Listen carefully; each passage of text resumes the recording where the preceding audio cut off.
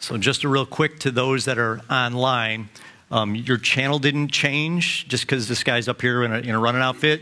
It's okay. Just sit back down and grab your coffee. It's okay. We're not gonna run anywhere. A story kind of starts out that I'm wearing this because I've been on a journey, and we're all going to go on a journey this morning, and I want to take you on that journey kind of with me. And so the journey starts like when I started running probably 10, 12 years ago, something like that. There was a running program called Run for God that kind of came up.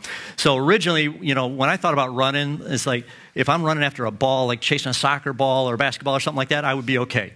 But just to go out running, like that's just plain dumb. That's like that's stupid, right? My granddaughter's over going there, yeah, it sure is.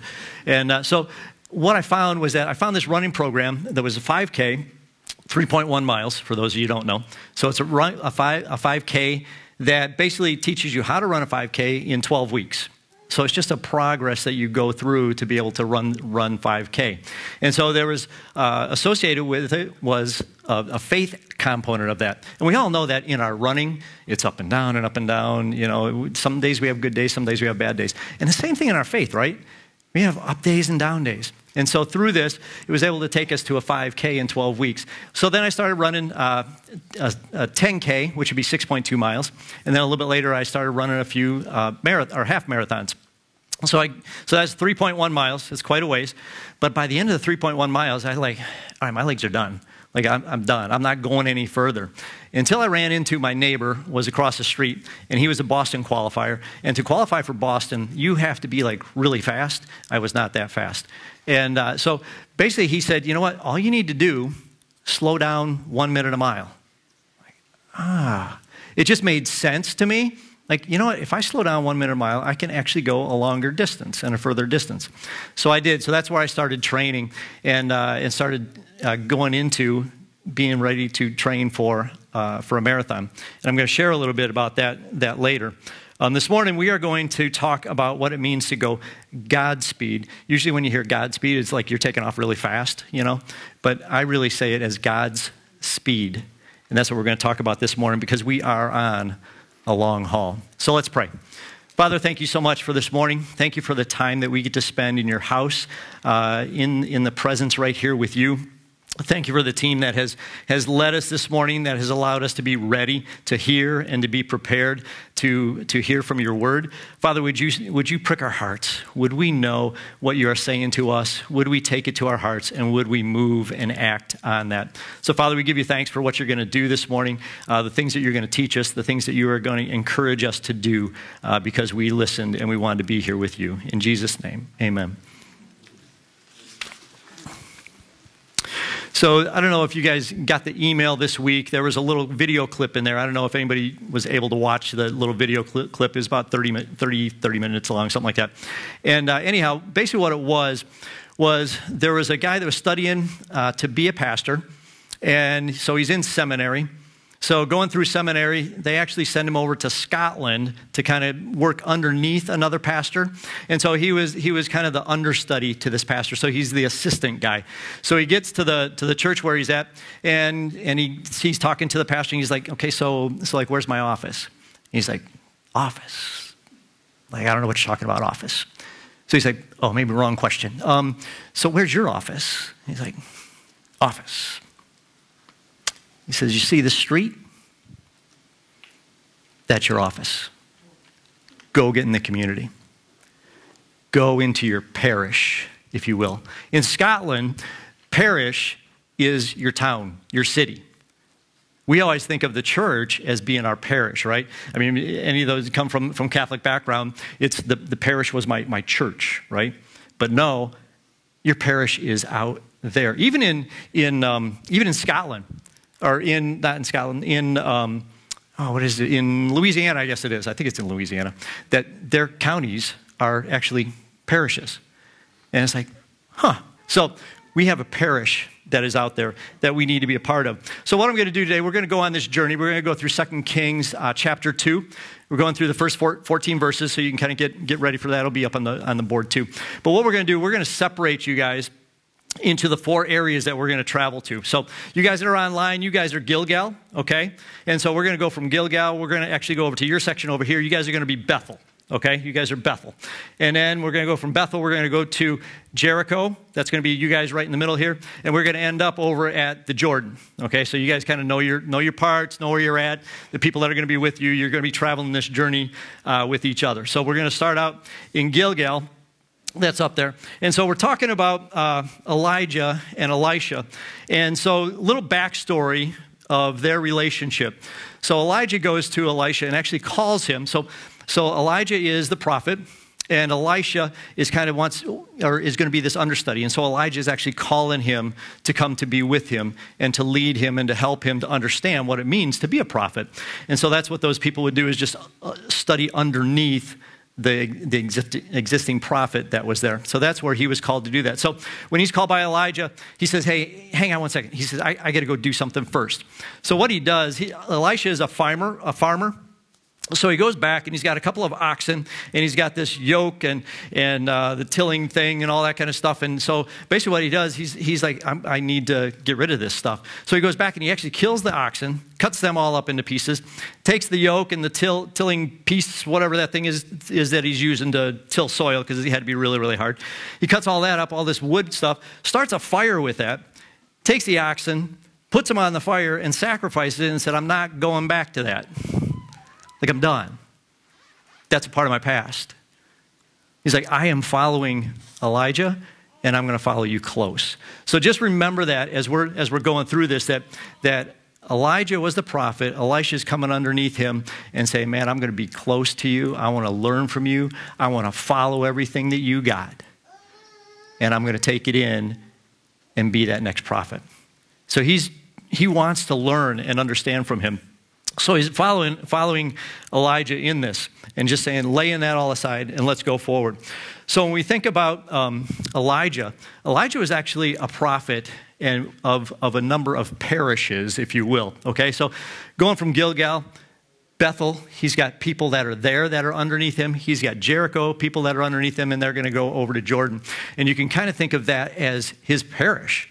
Like, this is a large area that we're kind of underneath him in this parish that he is overseeing. So when we go into 2 Kings chapter 2, verses 1 and 2, now when the Lord was about to take Elijah up to heaven by a whirlwind, so we already know that Elijah knows that today's going to be the day. All right, today's going to be the day that God is going to take me home. Elijah and Elisha were on their way from Gilgal, again, coming from Gilgal, and Elijah said to Elisha, please stay here, for the Lord has sent me as far as Bethel. But Elijah said, as the Lord lives and as you yourself live, I will not leave you. So we're talking about Gilgal. So let's go to Gilgal. We're coming from Gilgal. When I think of Gilgal, I think about the steps of remembrance. Okay? So Gilgal, Joshua is leading the Israelites, crosses over Jordan. The first place that they stay is Gilgal. And what does he do there? He tells the tribes, hey, go grab a stone, and we're going to build an altar to God here. It's basically a remembrance of what God did for us in his faithfulness, bringing us out of slavery and bringing us into the promised land, which it was the promised land. That's what he promised he was going to give to us. And so he set these stones of remembrance here. And so when your sons and your daughters come up to you and say, what's the deal? I mean, how many times when you're going for a hike and you're going on a walk and you see all these little stones, stacked on top of each other? That's kind of what this was. They stacked these stones on it for remembrance, so that the kids would come back and say, "Tell me about this. What happened?" And to be able to share the story of God's faithfulness, bringing them through the desert and onto the promised land. And so being able to share with them generation after generation after generation. And so they're able to share that with everybody there. When you think about Hope Church, what did Hope Church start on? It was prayer, wasn't it? I know you ones that are in the congregation here, maybe online, that were some of those people that started. It all started with prayer. I mean, I wasn't here right at the beginning, but shortly thereafter, and the stories that I heard over and over, it's like the stones of remembrance. That's what I heard over and over. It was prayer. It was always prayer that kept Hope Church moving and going and striving for that next place to be. And so we want to remember with these stones, remember it's coming from a Gilgal, where we started and what that meant, and the prayer that was there with us.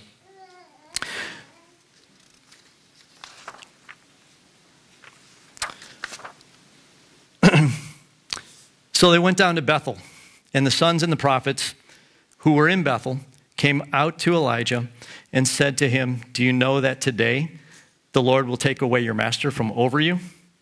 And he said, yes, I know it. Keep quiet. So I think about Bethel. So we're going from Gilgal. We've already traveled now. We're going to Bethel over here. When I think about Bethel, I think about the house of God. If you think about the house of God, it's where the ark had been. It's where Abraham had built an altar. It's where the story of Jacob's ladder, where the angels were going up and down from heaven to earth. And all these places that think about or talk about the presence of God being there. And so this desire to be God. You guys have desired to be here this morning. You guys online have desired to be here in the house of God. It's that desire that takes place that allows us to call a Bethel a house of God. And the place we wanted to be, the place that we wanted to get to, the place that we desired to be there. And then when it talks about the sons of the prophets, it's not really the literal sons of the prophets. They weren't like in direct bloodline or anything. But sons of the prophets were those that were studying underneath. It was actually what they call a prophetic guild, I guess you would call it. And so they were the ones that were studying underneath the prophet. And so Elijah being the prophet and Elisha coming kind of underneath that, he would have been part of that prophetic guild. So again, going from Gilgal over to Bethel, now there's the sons of the prophets that are over here that are following after Elijah also. And so the prophets were ones that, you know what, they were going to get called, they were going to get elected, get called by God to study under. And what they wanted to do at some point is there was somebody that was going to be the next prophet. And so Elijah is on this path right now, on this journey that God's going to take him home. And who's going to be the next one that's going to follow after him? Who's going to take on the spirit of the prophet to lead into this next generation? And so Elisha is basically saying here, yeah, I'm not going to leave you. And so he says that, you know, today your master is going to be taken. And then they say that, you know, yeah, I know. Like, would you be quiet? Like, I don't even want to talk about it because he's going to be gone. And that's going to be a sad day for me because I want him here. I want to be with him. I desire to be with him all the time because he's got such good information for me to learn and to understand and to follow after. Like, man, just shut up. I don't want to talk about it. But you can also think of Elijah on his side. And so Elisha's telling him, hey, you know what? Let him be. Like, he knows what's going to happen today. Let him alone. Like, he knows what's happening. So let him be and let him rest in that. And so I find it kind of interesting that God says to Elijah, like, hey, you know what? Your next stop is going to be Bethel. So, you know, in Elijah's mind, like, is this the place? Right? I don't know.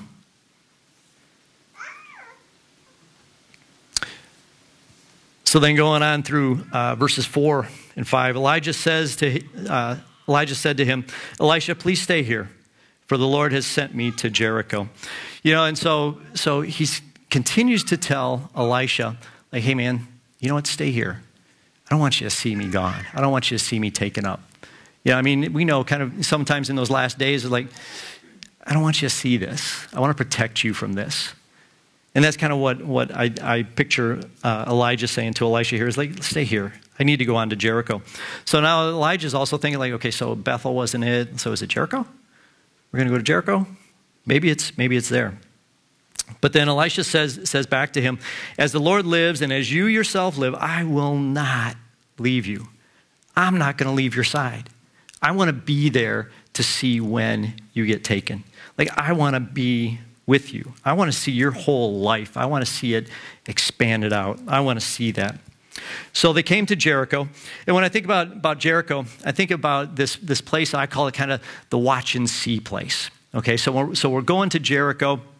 They had come from actually, you think about Joshua, and they were at Gilgal and going into where Jericho was. And so Jericho, when you think about the Israelites passing into the promised land, now they come up against some opposition. Like, we're always going to come up against opposition, right? So their opposition was Jericho. And God says, watch and see what I'm going to do. And so he gives them the instructions, right? And so it's march around the city. Say nothing. and then do it again the next day and say nothing. Till it's that seventh day, and they walk around 7 times. They shout and do the trumpets and all that kind of stuff, and the walls fall down. Was there anything they did? It was their obedience, right? To do what God had told them to do. But at the same time, the walls came down, and they got to see God move, which I think is really cool. Think about it with Hope Church also. Have there been times where we've run into that Jericho, and God says, hey, watch me. Just watch me. I got this. And we went, oh, what are we getting into? But to be obedient and to go through it and to see what God would do, that's been amazing.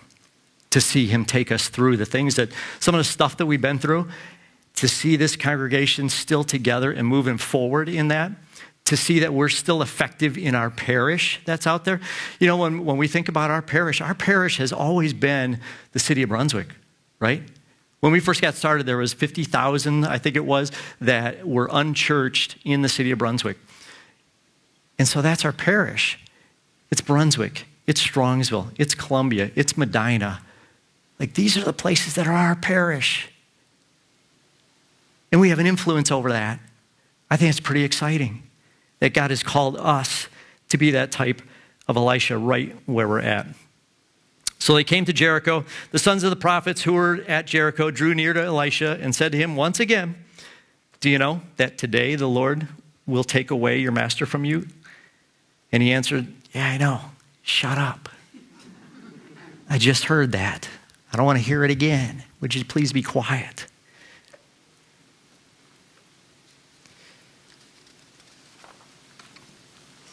Then Elijah said to him, please stay here, for the Lord has sent me to the Jordan. So now we've been to Gilgal, been to Bethel, been to Jericho. Now we're moving over to the Jordan.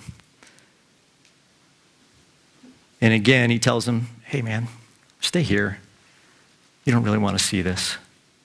But he said, as the Lord lives and as you yourself live, I'm not leaving. So you're just going to have to put up with me. Okay, maybe he didn't say that. So the two of them went on. And now what I find interesting is that 50 men of the sons of the prophets also went and stood some distance from them. So Elijah's like, dude, I got your arm and we're walking. Like, I'm with you. And the 50 are going, I'll go here. We'll stay here and watch from here. I'll watch at a distance. I want to see what's going on, but I'm not quite sure I want to be all the way involved in what's going to go on over there. And so what I consider the Jordan to be is like this handoff. It's really this handoff that Elijah is going to give to Elisha and say, hey, I'm going to hand this off to you. And that's where they're kind of going over to the Jordan and doing that. It's a place where God has kept his promises, thinking about coming through the promised land and crossing through the Jordan. They had to actually, take their step with the Ark of the Covenant in there first before the waters parted. It wasn't, hey, let's just wait and see what's going to happen and, see what. No, it was, let's step in first and then see what's going to happen. And God shows up and he moves and takes them across on dry land. You think about Jesus was baptized in the Jordan. When I think about baptizing, I think about this we always call it that there's this death and being raised back to life, right? And so there's this death that happens and it passes on and gets passed on to a raising to new life, which is just an amazing thought when you think about that. It's this passing of a baton of death to life in that. I consider Elijah to be that guy that's going to pass it on to Elisha and do the same thing for him. He's getting ready to hand something off to him. And so the 50 stay back. He goes on. So when they had crossed, Elijah said to Elisha, hang on, let me go back up here to the next part of that. And they were both standing on the Jordan. And then Elijah took his cloak and rolled it up and struck the water. And the water was parted to the one side and to the other until the two of them could go over on dry land. So now they're on the other side of the Jordan by themselves, and they're still taking a little bit of a walk. When they had crossed, Elijah said to Elisha, he wasn't going to tell him to stay there anymore because he's already with him. And he stayed this whole time. And basically he asked him a question. He says, ask what I shall do for you before I am taken from you. And Elisha said, please let there be a double portion of your spirit on me. And he said, you have asked a hard thing. And the reason he said he asked a hard thing is because Elijah couldn't give his spirit to him. God is the one that's going to give him the spirit. God is going to be the one that will transfer and make the Passover to him and make the handoff that's there. And so it was a hard, what Elijah was saying is like, man, that's something that I can't do for you, buddy. So here's what you need to do. If you're going to get this passed on to you, he's basically telling him, if you see me as I am being taken from you, it shall be so for you. But if you do not see me, it shall not be so. And so he was basically saying that, hey, just keep watching, and when you see me go, that spirit will be passed on to you. And as they still went on and talked, behold, chariots of fire and horses of fire separated the two of them. And Elijah went up by a whirlwind into heaven. And Elisha saw it, and he cried, my father, the chariots of Israel and its horsemen. And he saw him no more. Then he took hold of his clothes and tore them into two pieces. This is the moment he had waited for, but it wasn't the moment he really thought it was probably going to be. It's like on one side, he was excited to see his master go be with the Lord, but on the other side, it's like, man, I miss you. Man, I need you. I want you. And then also to know that because he saw him go, that Spirit of God had rested on him and came to him also. So what a whirlwind of emotions. Sorry to use the word whirlwind. That's kind of what he went up in. But this whole idea of all these emotions that he must have been going through to see his master be taken from him, and that he wouldn't see him anymore.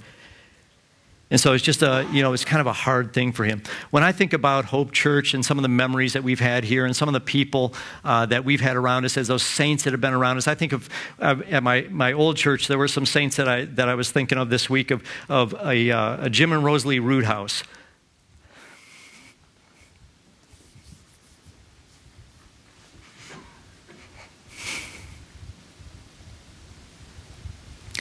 That was a guy that I played basketball with, and he was 72 years old, and he would whiz the ball past my ear every time, and there was no way I could guard him.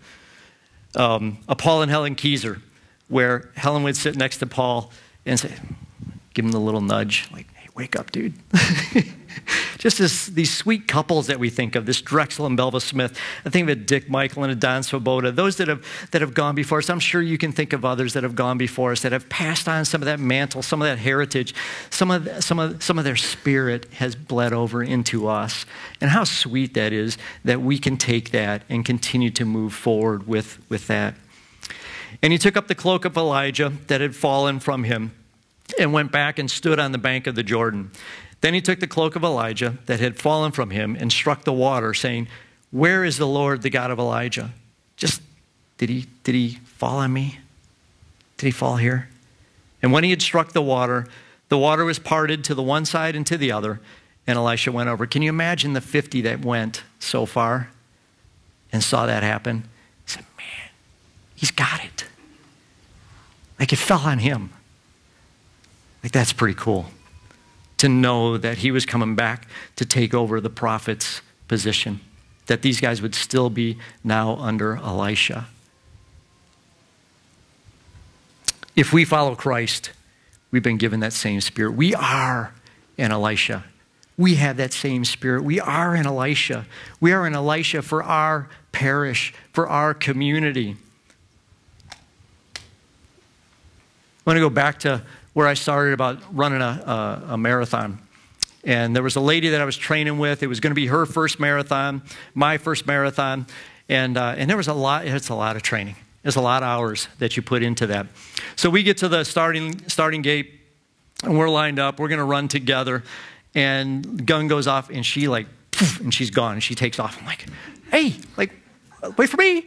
And so I'm running her pace at the beginning of this race, and it's like 5 miles in, and I'm going, man, I can't keep this up. Like, this is not the pace I trained at. Like, I can't keep this up.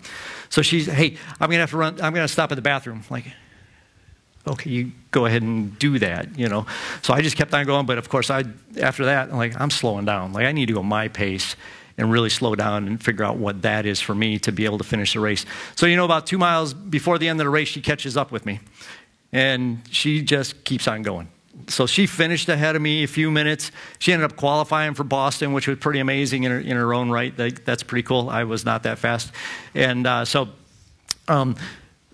I say that just that we always need to remember that we need to go our pace. We need to go at God's pace. And so when you think about Godspeed, and when you think about Godspeed, a lot of times hey, Godspeed, and you just go, just go, But when I think of it, I call it more, it's more like I want to go God's speed. I don't want to run ahead of him. I don't want to run behind him. I want to go with him. And I want to be a part of where he's going and what he's going to do. And so that's when I think of, in my parish of going Godspeed. There was a time in my parish, I'm going to say it's about 3 years ago, there was a guy that had called me and said, hey, I am a new fatherhood director at a pregnancy center in Pennsylvania, and I don't know anything about it. Like, I don't know what to do, where to get started, or how to get started in that. So with us, we had our fatherhood program ourselves.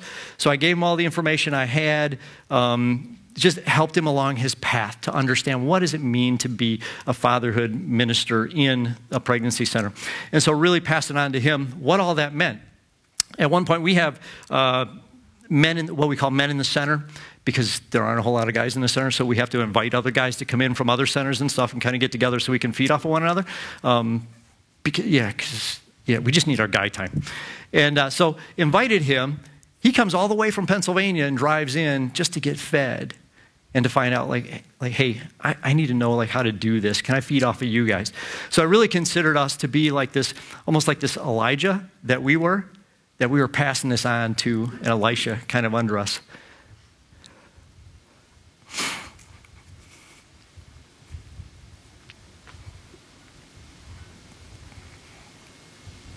About 2 weeks ago, I found out that this guy was, CareNet, which is overarching equipping ministry to pregnancy centers. I found out about 2 weeks ago that this guy had interviewed and sought after a job position as a fatherhood family coordinator. He got the job. What a blessing that was for me as an Elijah to send out an Elisha to see where he got to be and what he's going to do now. Over thousands of pregnancy centers. There are 1,100 pregnancy centers under CareNet. What a blessing that is for him to be leading those now. And for me to say that, man, I had a part in launching something like that. And you know what? We have that opportunity here. We have that opportunity right here. In our parish, in our church, you guys are those Elishas. So when I think about passing the baton, there was a post that I just looked at on Facebook.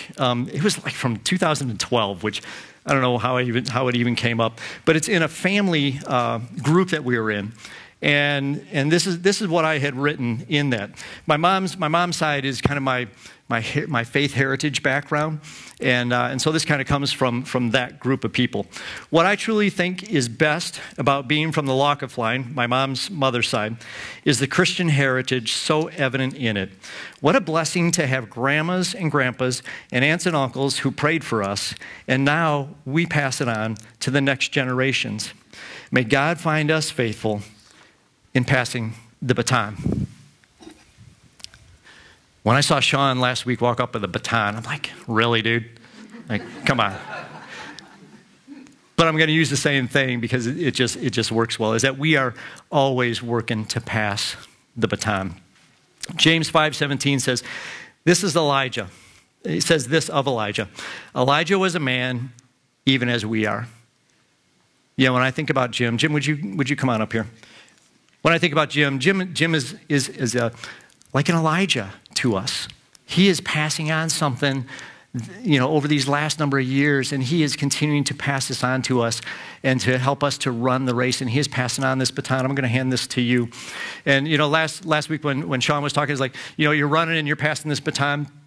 But what I really see is that when we're going Godspeed, we are like this next to each other. We are walking next to each other on this path. This is God's speed. It may be a little bit faster than some others. It may be a little bit slower than others. But this is really what God's speed is.